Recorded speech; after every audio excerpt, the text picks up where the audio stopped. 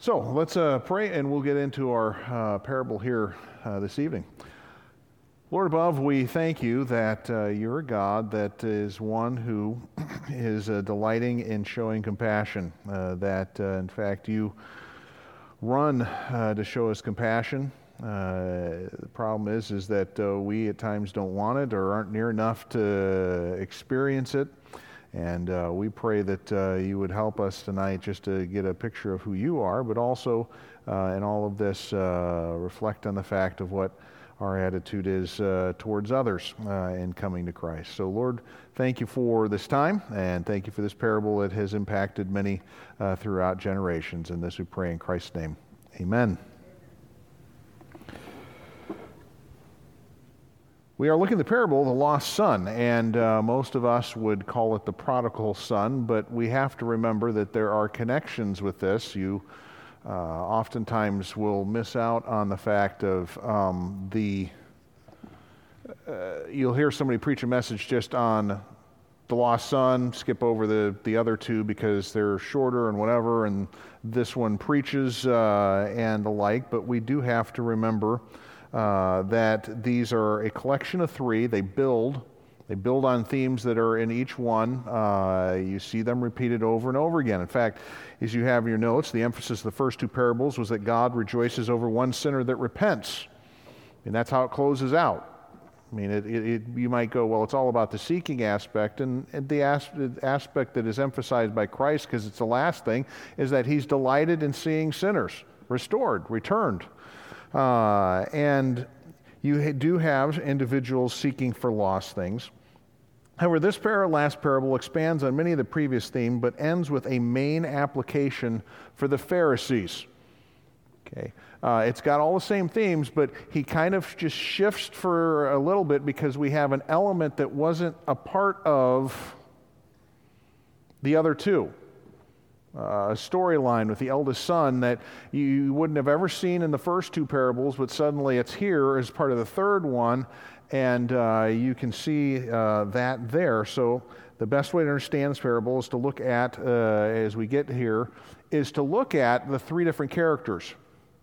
When it comes to larger parables, okay, these ones that are more expansive and long in their discussion, it's sometimes best to go through and look at the three different characters, because that's probably the indicating the fact that there's three things the Lord is talking about. But you play the most emphasis on the last one because that's what the Lord ends with. The parable of the Good Samaritan, you can do this. You've got the man who's going in the normal activities of life and then falls into thieves, and you can talk about that, and then you can talk about the individuals that bypass. It's the attitude of some that bypass others, will do nothing for them, and then you get to the Good Samaritan, who is the fine example of what a man is who is one who helps his neighbors, those that come across his path in life.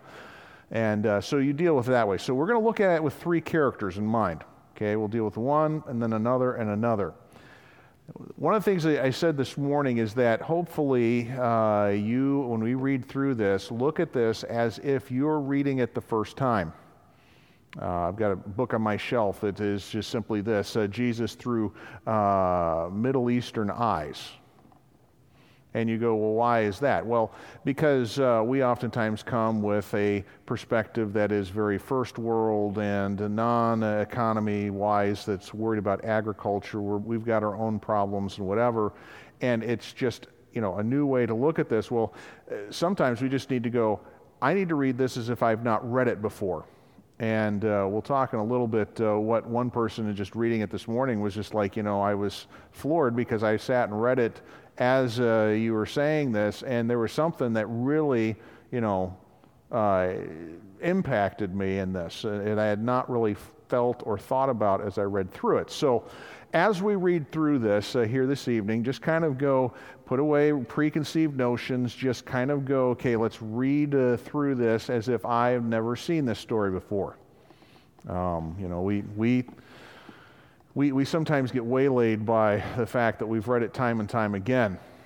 I can remember an occasion where Grace was working with a couple of girls up in Fitchburg, And they had gone to camp, and so we drove up to camp, the hour up there, and got there about midweek, and these two girls came up. They were teenagers. They had been in the youth group, but they were what we would call bus kids. The family didn't drive them in or anything, and they came running up to Grace, and they're just like, it is, we're having a great time at camp, and even the preaching's incredible. They go, we just heard a story about a guy who was stuck with lions overnight. You ever heard that story? I mean, they were excited about it. And Grace is like, well, yeah, it's kind of neat. What happened? She's asking them, she wants to hear what their details that they picked up on in the story were. So I say that because we sometimes read these stories and it's just kind of ho-hum to us, but we ought to at times go, I'm going to read this as if I've not read it before and just kind of go, okay, what am I seeing in reading this that may upset me or surprise me as I read through it? We'll start in verse 11, go right down to the end of the chapter here, and it starts this way. And he said, a certain man had 2 sons. The younger of them said to his father, Father, give me the portion of goods that falleth to me. And he divided unto them his living. Not many days after, the younger son gathered all together and took his journey into a far country, and there wasted his substance with riotous living. And when he had spent all, there arose a mighty famine in that land, and he began to be in want. And he went and joined himself to a citizen of that country, and he sent him into his field to feed swine. And when he would fain have filled his belly with the husks that the swine did eat, and no man gave unto him. And when he came to himself, he said, How many hired servants of my father have bread enough to spare, and I perish with hunger? I will arise and go to my father, and I will say to him, Father, I have sinned against heaven and before thee, and am no more worthy to be called thy son. Make me as one of thy hired servants. And he arose and came to his father. But when he was a great way off, his father saw him, had compassion, ran and fell on his neck, and kissed him. And the son said unto him, Father, I have sinned against heaven and in thy sight, and am no more worthy to be called thy son. But the father said to his servants, Bring forth the best robe, and put it on him, and put a ring on his hand, and shoes on his feet, and bring hither the fatted calf, and kill it, and let us eat, and be merry. For this my son was dead, and is alive again. He was lost, and is found. They began to be merry. Now, his elder son was in the field. And as he came and drew nigh to the house, he heard music and dancing. He called one of the servants and asked what these things meant. And he said unto him, Thy brother is come, and thy father hath killed the fatted calf, because he hath received him safe and sound. And he was angry and would not go in. Therefore came his father out and entreated him. And he answering said to his father, Lo, or behold, look, these many years do I serve thee, neither transgressed I at any time thy commandment. And yet thou gavest me a kid, that I might, thou never gavest me a kid, that I might make merry with my friends. But as soon as this son was come, which hath devoured thy living with harlots, thou hast killed him for him the fatted calf. And he said unto him, Son, thou art ever with me, and all that I have is thine. It was meet or necessary or fitting that we should make merry and be glad, for this thy brother was dead and is alive again, and was lost and is found. You see the 3 different characters, and in printing this morning and coming up with this this morning, as far as just the notes, I forgot to blank out certain things of the titles of these characters, so you get them in advance so you can already see them. But this one, first character, we're just calling the sinful son. We could call him the selfish son. And what he does here is really beyond imagination. He is coming and asking for his inheritance before his father even dies. I mean, just the audacity to do this is incredible. You know, you're not dead yet. I wish you were so I could get what I have coming to me. Can I have it now? I mean, is really what is going on here. So what is here is that it's almost a distasteful thing to his dad. I don't want you around. I would really rather have your money. Now, he gets, as the story lays out for us, understand the Jews would have understood what happens here, is that in the notes here, the youngest son would get a third of his father's property.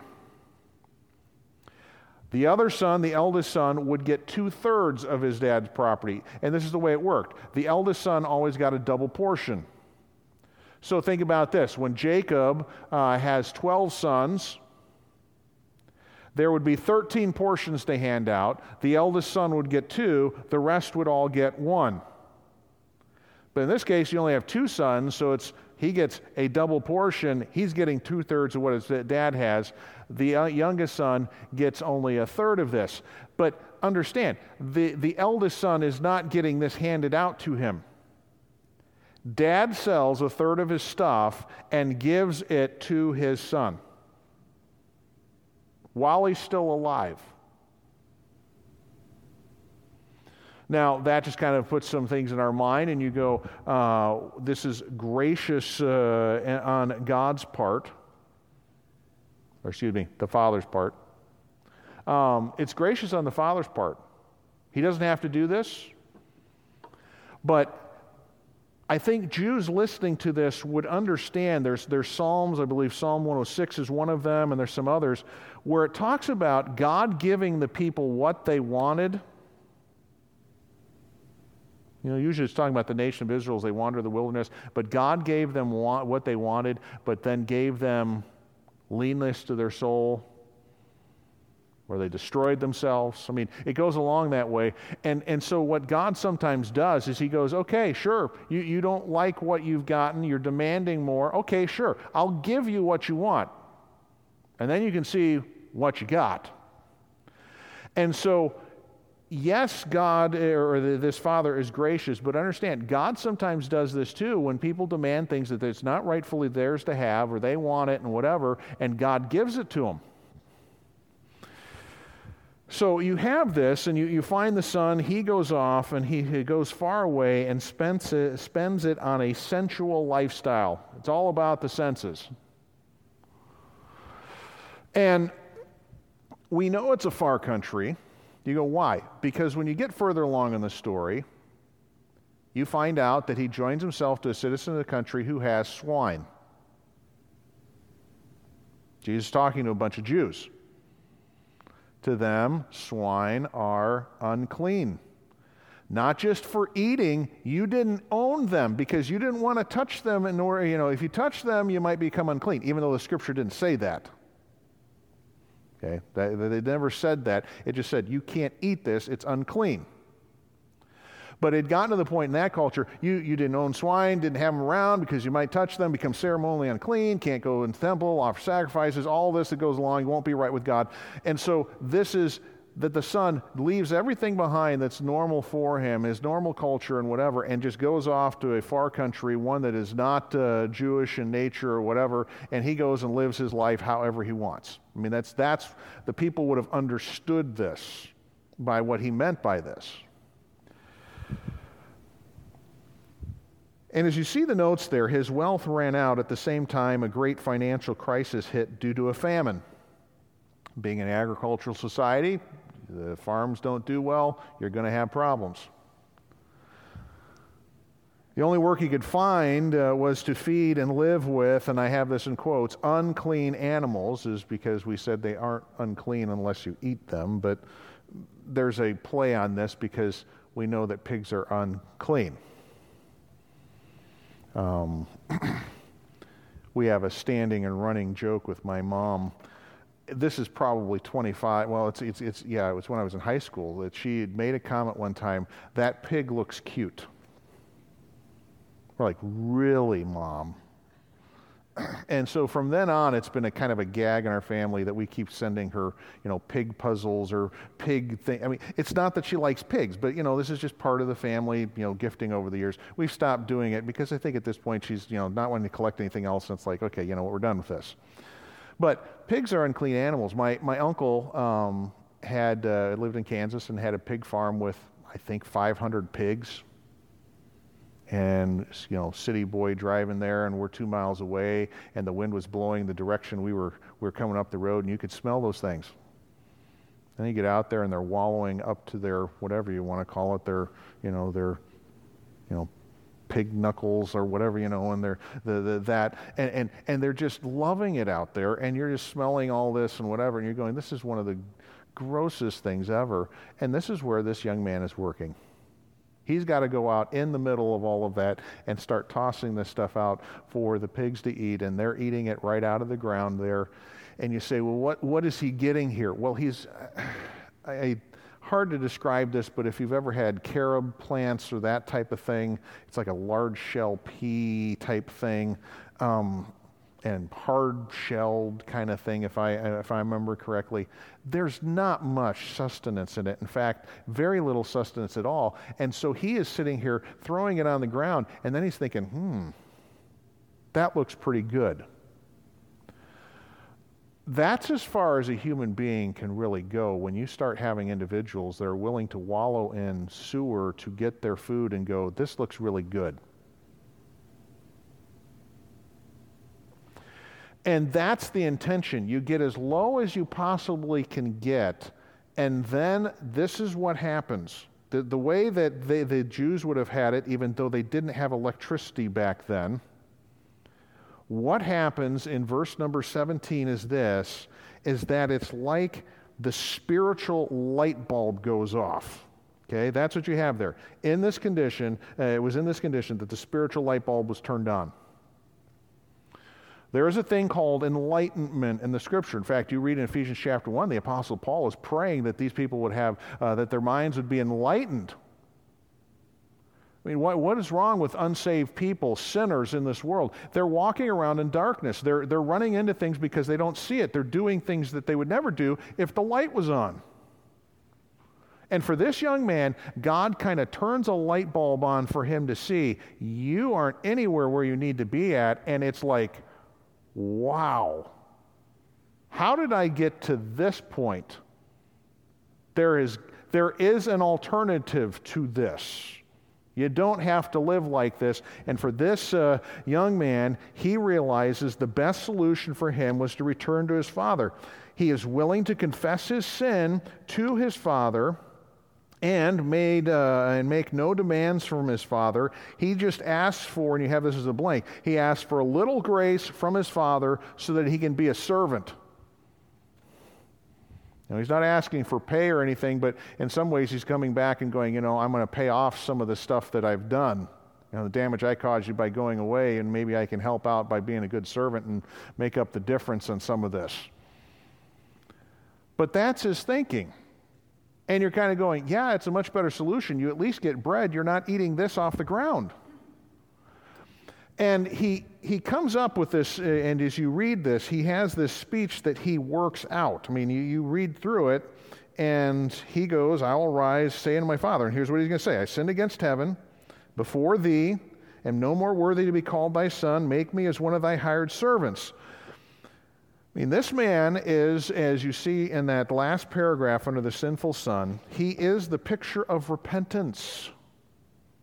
This is what repentance and confession is like. The previous two parables spoke of God delighting in repentance. And for us, you kind of go, it's hard to see a sheep repenting and a coin repenting. But that's how the story ends. He rejoices over one sinner that repenteth. Well, you're like, okay, great. Jesus enjoys people repenting, but it looks like in those stories that God is seeking out, the coin, the sheep. There doesn't seem to be any repentance going on here.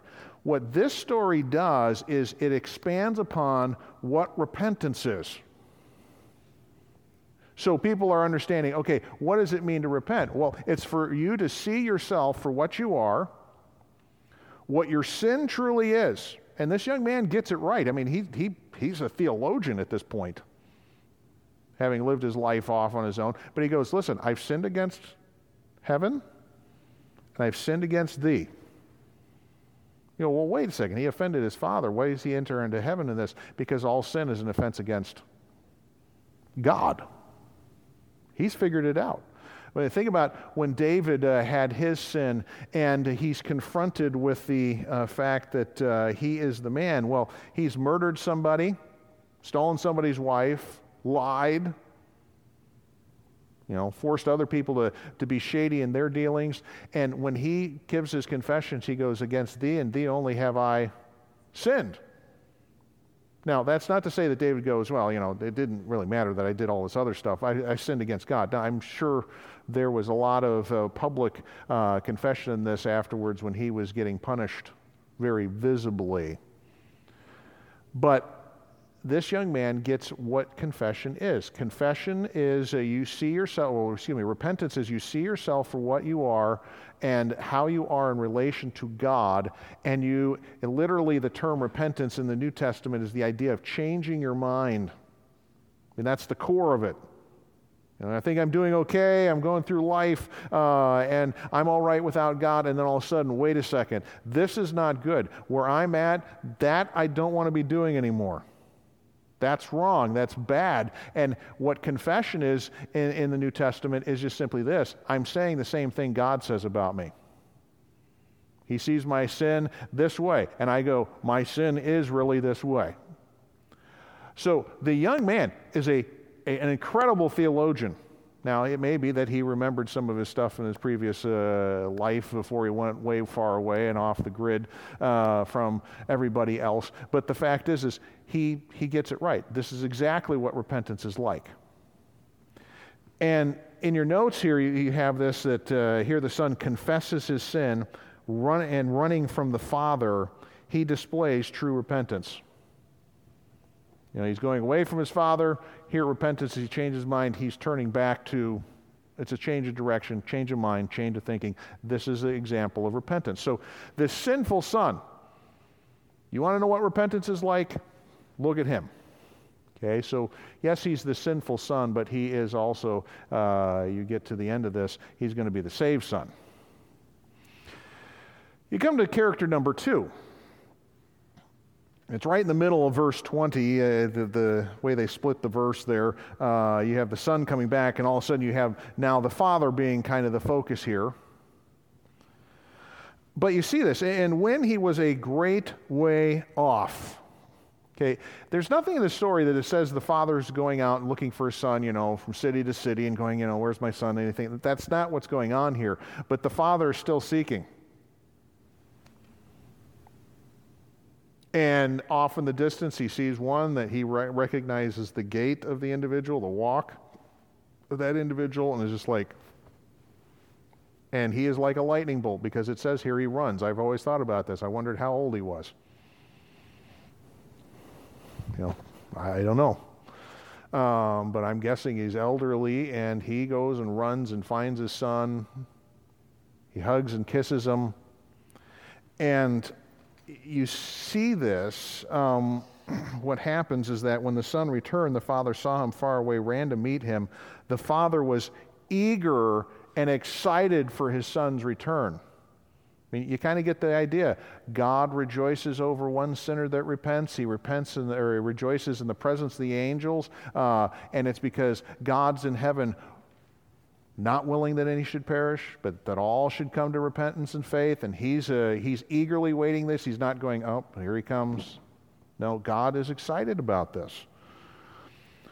The son tried to confess and give his ideas for reconciliation, and I tried to read it in some of the way that you would have had. The son starts his speech off and goes, Father, I'm not worthy to be your son, and I have sinned against you and against heaven. He never gets to the point where he goes, just make me one of the servants. The father doesn't even let him get to that point.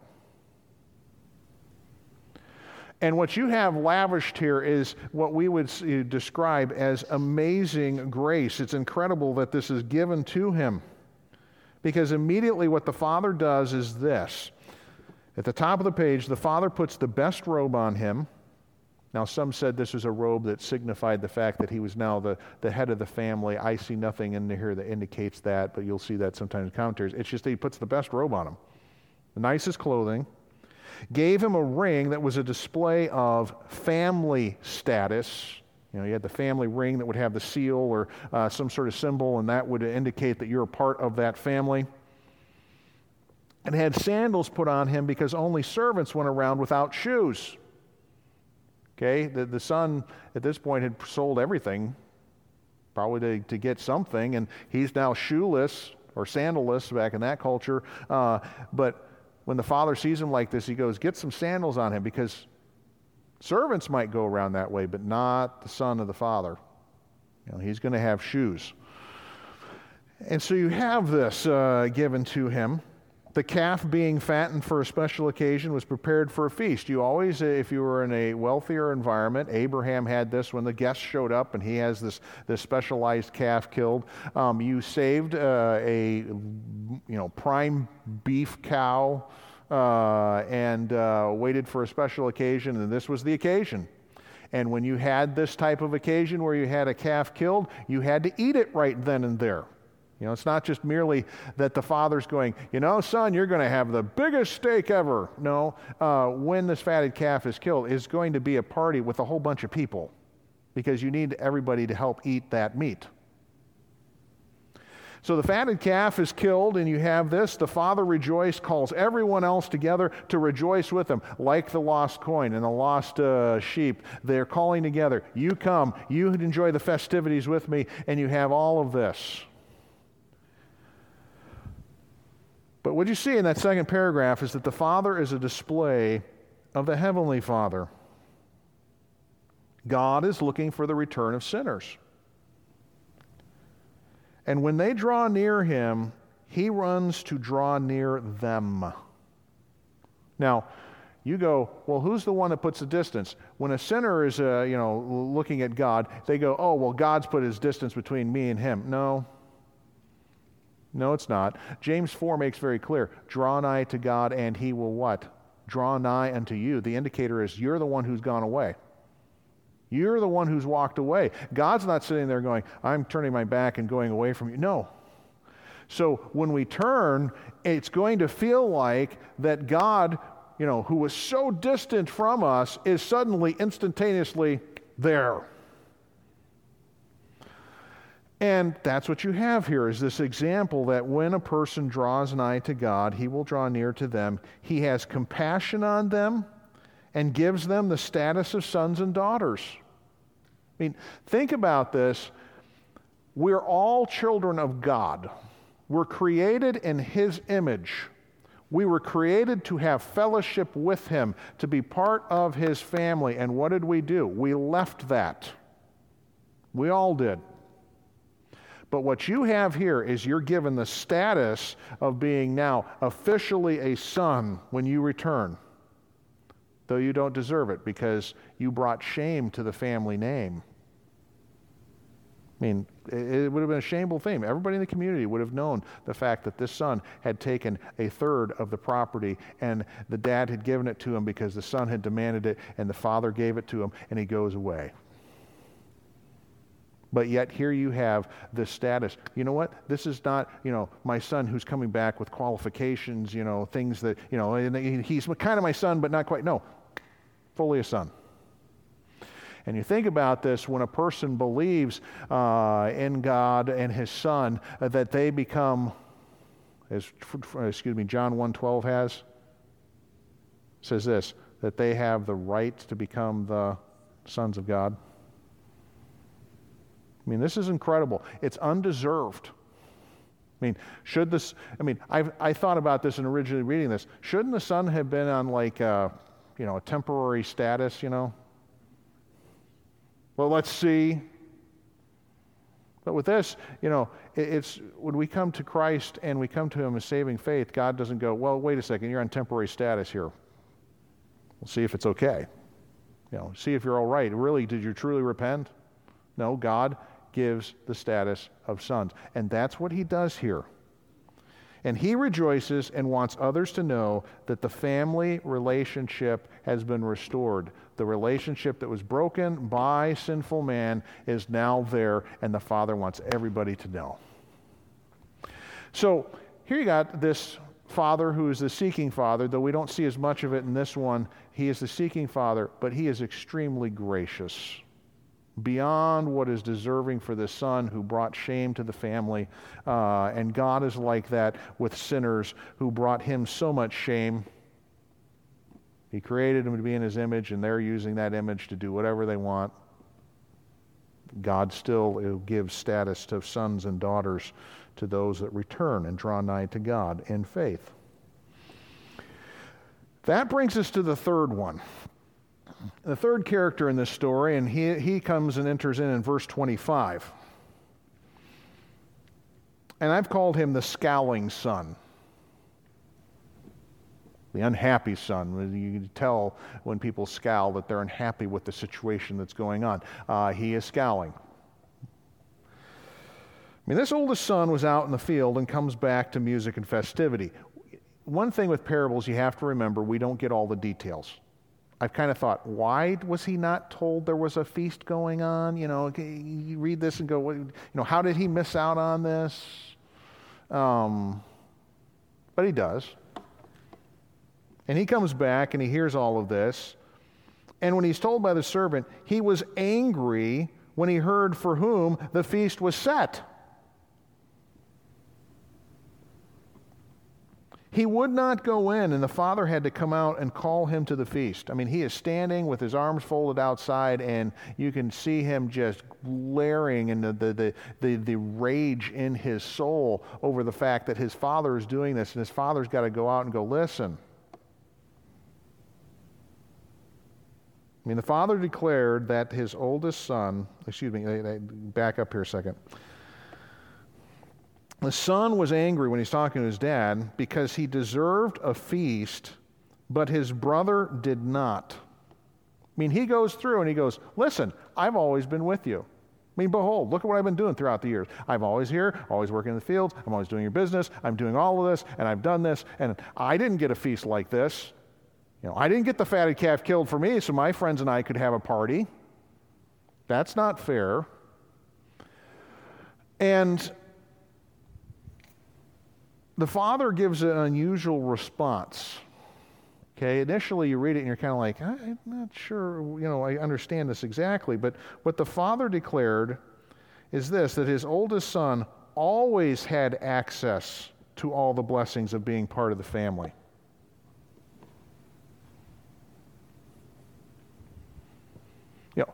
That's kind of hard for us to go. Well, he didn't get the party, he didn't get the gold star for being the good son.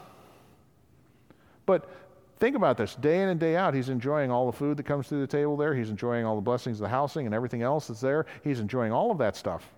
He's had access to it the whole time. And the dad indicates this, but then makes the story and says, here's why we're having this festival, this rejoicing, is that this son was lost, but now he's found.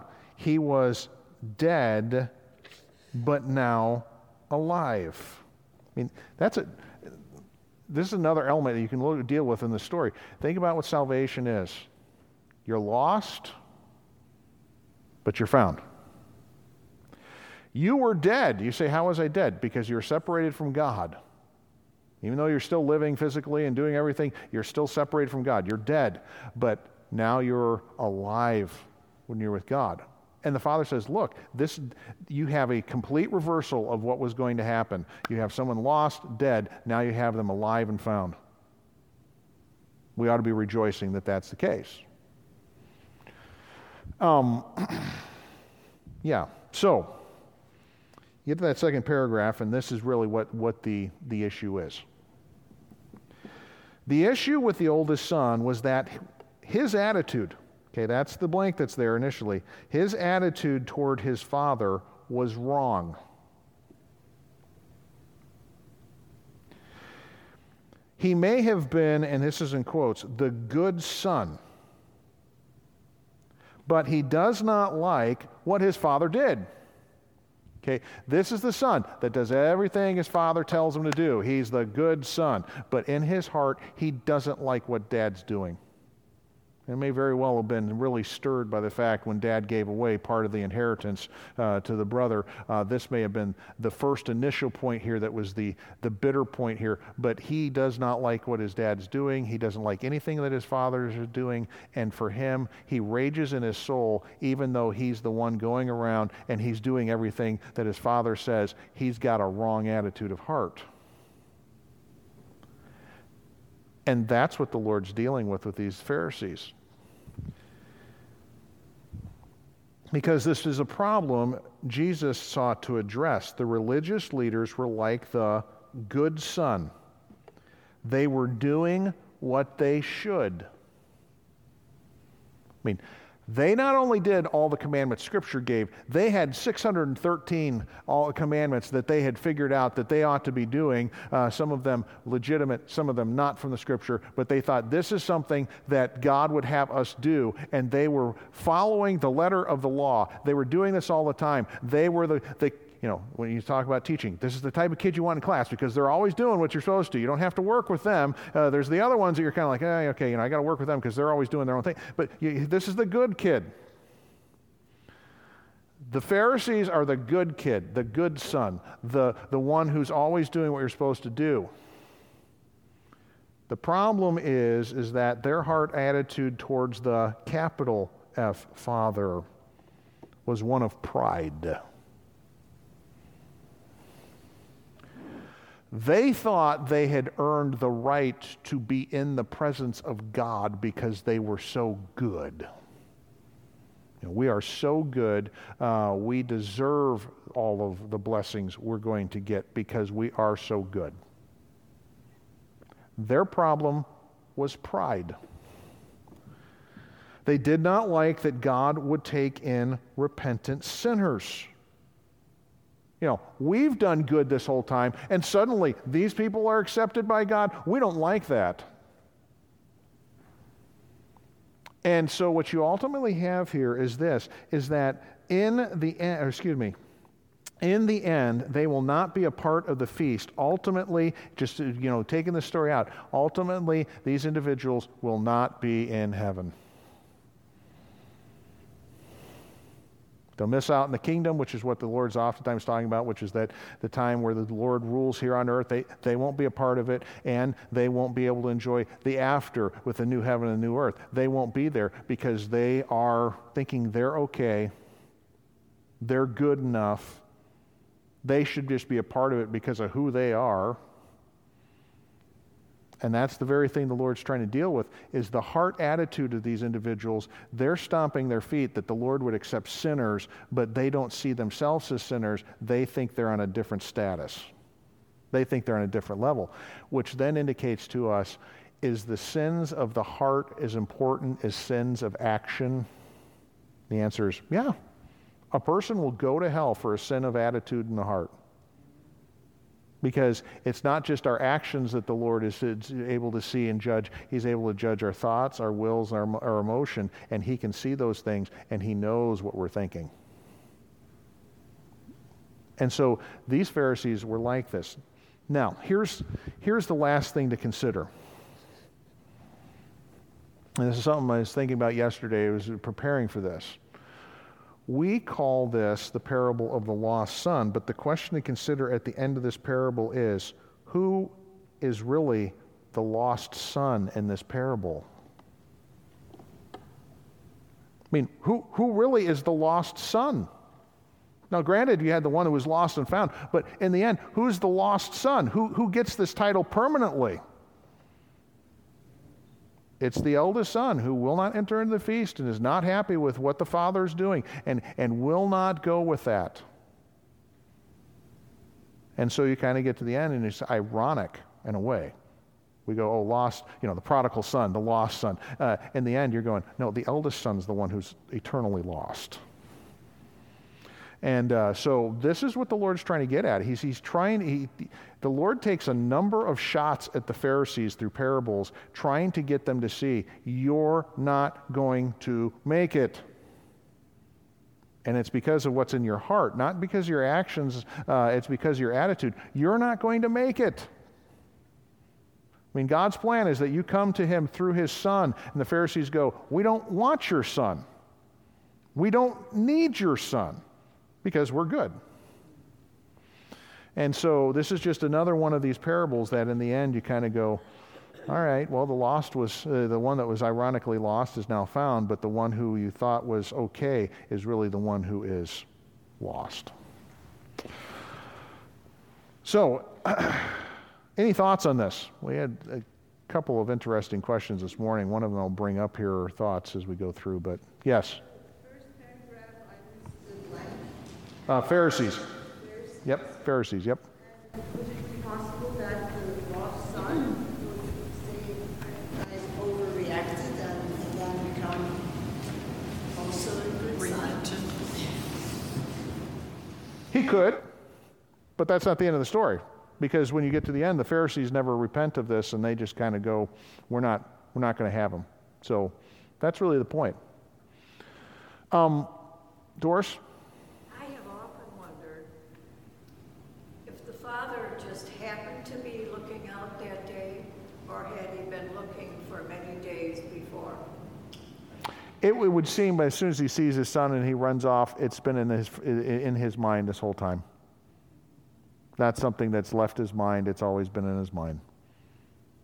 And we all know when you have, children that aren't where they need to be at and the like, you think about them all the time.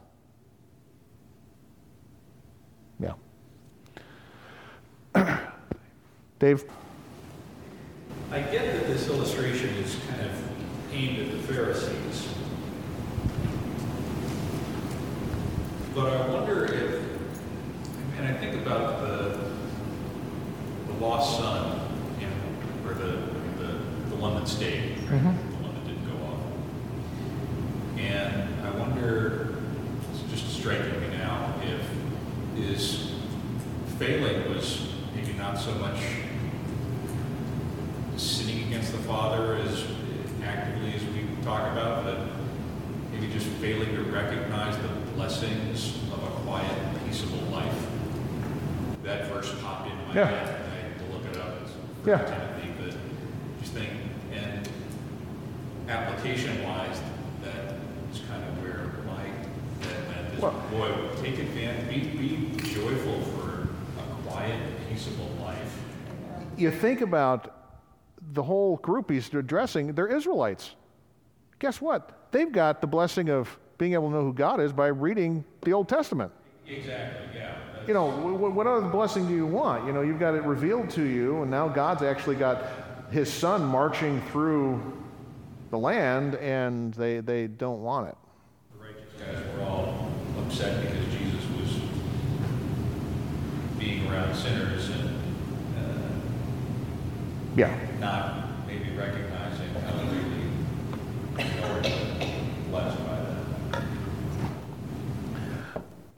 Anybody else? Because I've got another one that we had a discussion about this one here this morning.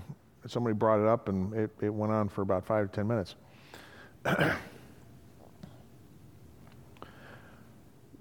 In real life, if this was to happen, would our attitude be like the eldest son? I mean, if this is a real life situation, would we not respond this way, going, well, wait a second, you're giving him all of this? I mean, our initial reaction would be, okay, you're on probation for a time. You're coming back here, you've lost the trust value here, the trust that we had in you is gone, and so you're on probation here, and we're going to see where you're going. And most of us, we kind of downplay, the eldest son, come on, but no, most of us would be like, really? I mean, this is the one who, nearly bankrupted us a couple of years ago by taking everything out of this, and he went off, and as he's saying, listen, he spent it on riotous living. He spent it living with harlots. That's not good investment. This is a spoiled brat. And you're suddenly giving him this? We would be in that category. If it was a real life story, our emotions would be on that side. So if we're reading the story like you should, you're kind of going, you know what? I would be like that. I mean, really? Give this kid a party? He's been away the whole time. But if you get that kind of emotion, then you kind of realize, wait a second. We can sometimes go that way too and kind of go, God would save a sinner?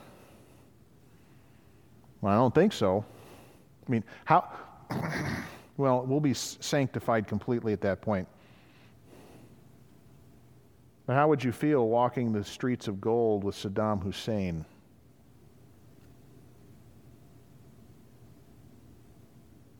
Wait a second, Adolf Hitler. Wait a second, this guy was a great sinner. Really? You allowed him into heaven? Can't believe that. We in heaven we'll be sanctified and we'll all realize, wait, we didn't deserve any of this anyhow. But, I mean, that's the kind of thing we're dealing with here. Here you got a great sinner, and the Father is just lavishing all sorts of stuff on him. I can't believe this. We can have this kind of incredulity, if you want to use that term, the incredibleness of this. You're just kind of going, yeah, okay, I could see where the eldest brother's at, but he's not willing to hear the admonition of the Father. Challenge, listen, this is something incredible that's taken place. We ought to rejoice that it's happened, not be upset by it. But, yeah. Anybody else thinking through this? Marge? The last page, however, their attitude toward the Father was one of Pride. Yep. Pride. Natalie? Delineate what part of his response was like acceptable human response to having worked for something and then seeing someone else get it, and what part of his response is like actually a sinful response.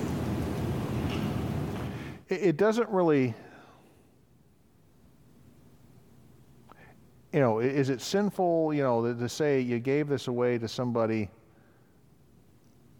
It doesn't really define it exactly, but the attitude in the end is you shouldn't be giving away your stuff. And you're going, well, who's got the right to give away the stuff? God does. The Father does. He can give away whatever he wants. I've thought about this. He could spend his son's inheritance. You ever seen the bumper sticker? I'm spending my, kid's inheritance. The dad could have spent everything and go, here, son, here's what you get, the eldest son, and the eldest son's going, what? But that was the father's right to do that.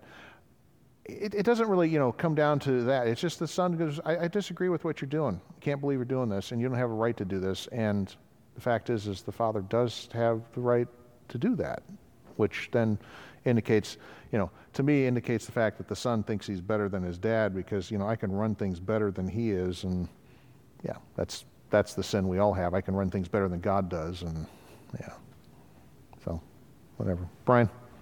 Kind of go back to something you just hit as far as we would often be in the situation of the older son. How often are we preemptively in that position where we see someone and we assume because they're such a sinner, they're not even worth sharing the gospel to give them the chance to repent? Yeah. When we can be that way, and we think, no person like that could, yeah. And so we can preemptively, as you said, not give them the gospel because they won't respond to it, and they will. So, Bob? Is there a comparison between grace and works? It is very much a comparison between grace and works. The youngest son had done nothing to deserve any of the blessing he got, whereas you got the Pharisee on the other side that's going, hey, the eldest son, I've done all this stuff, I'm deserving of this. And like, well, no, the Father doesn't have to give you anything, but he has allowed you some of the blessing of just being around him. And you don't even see that as a blessing. So, yeah, it is. It's a contrast between grace and works.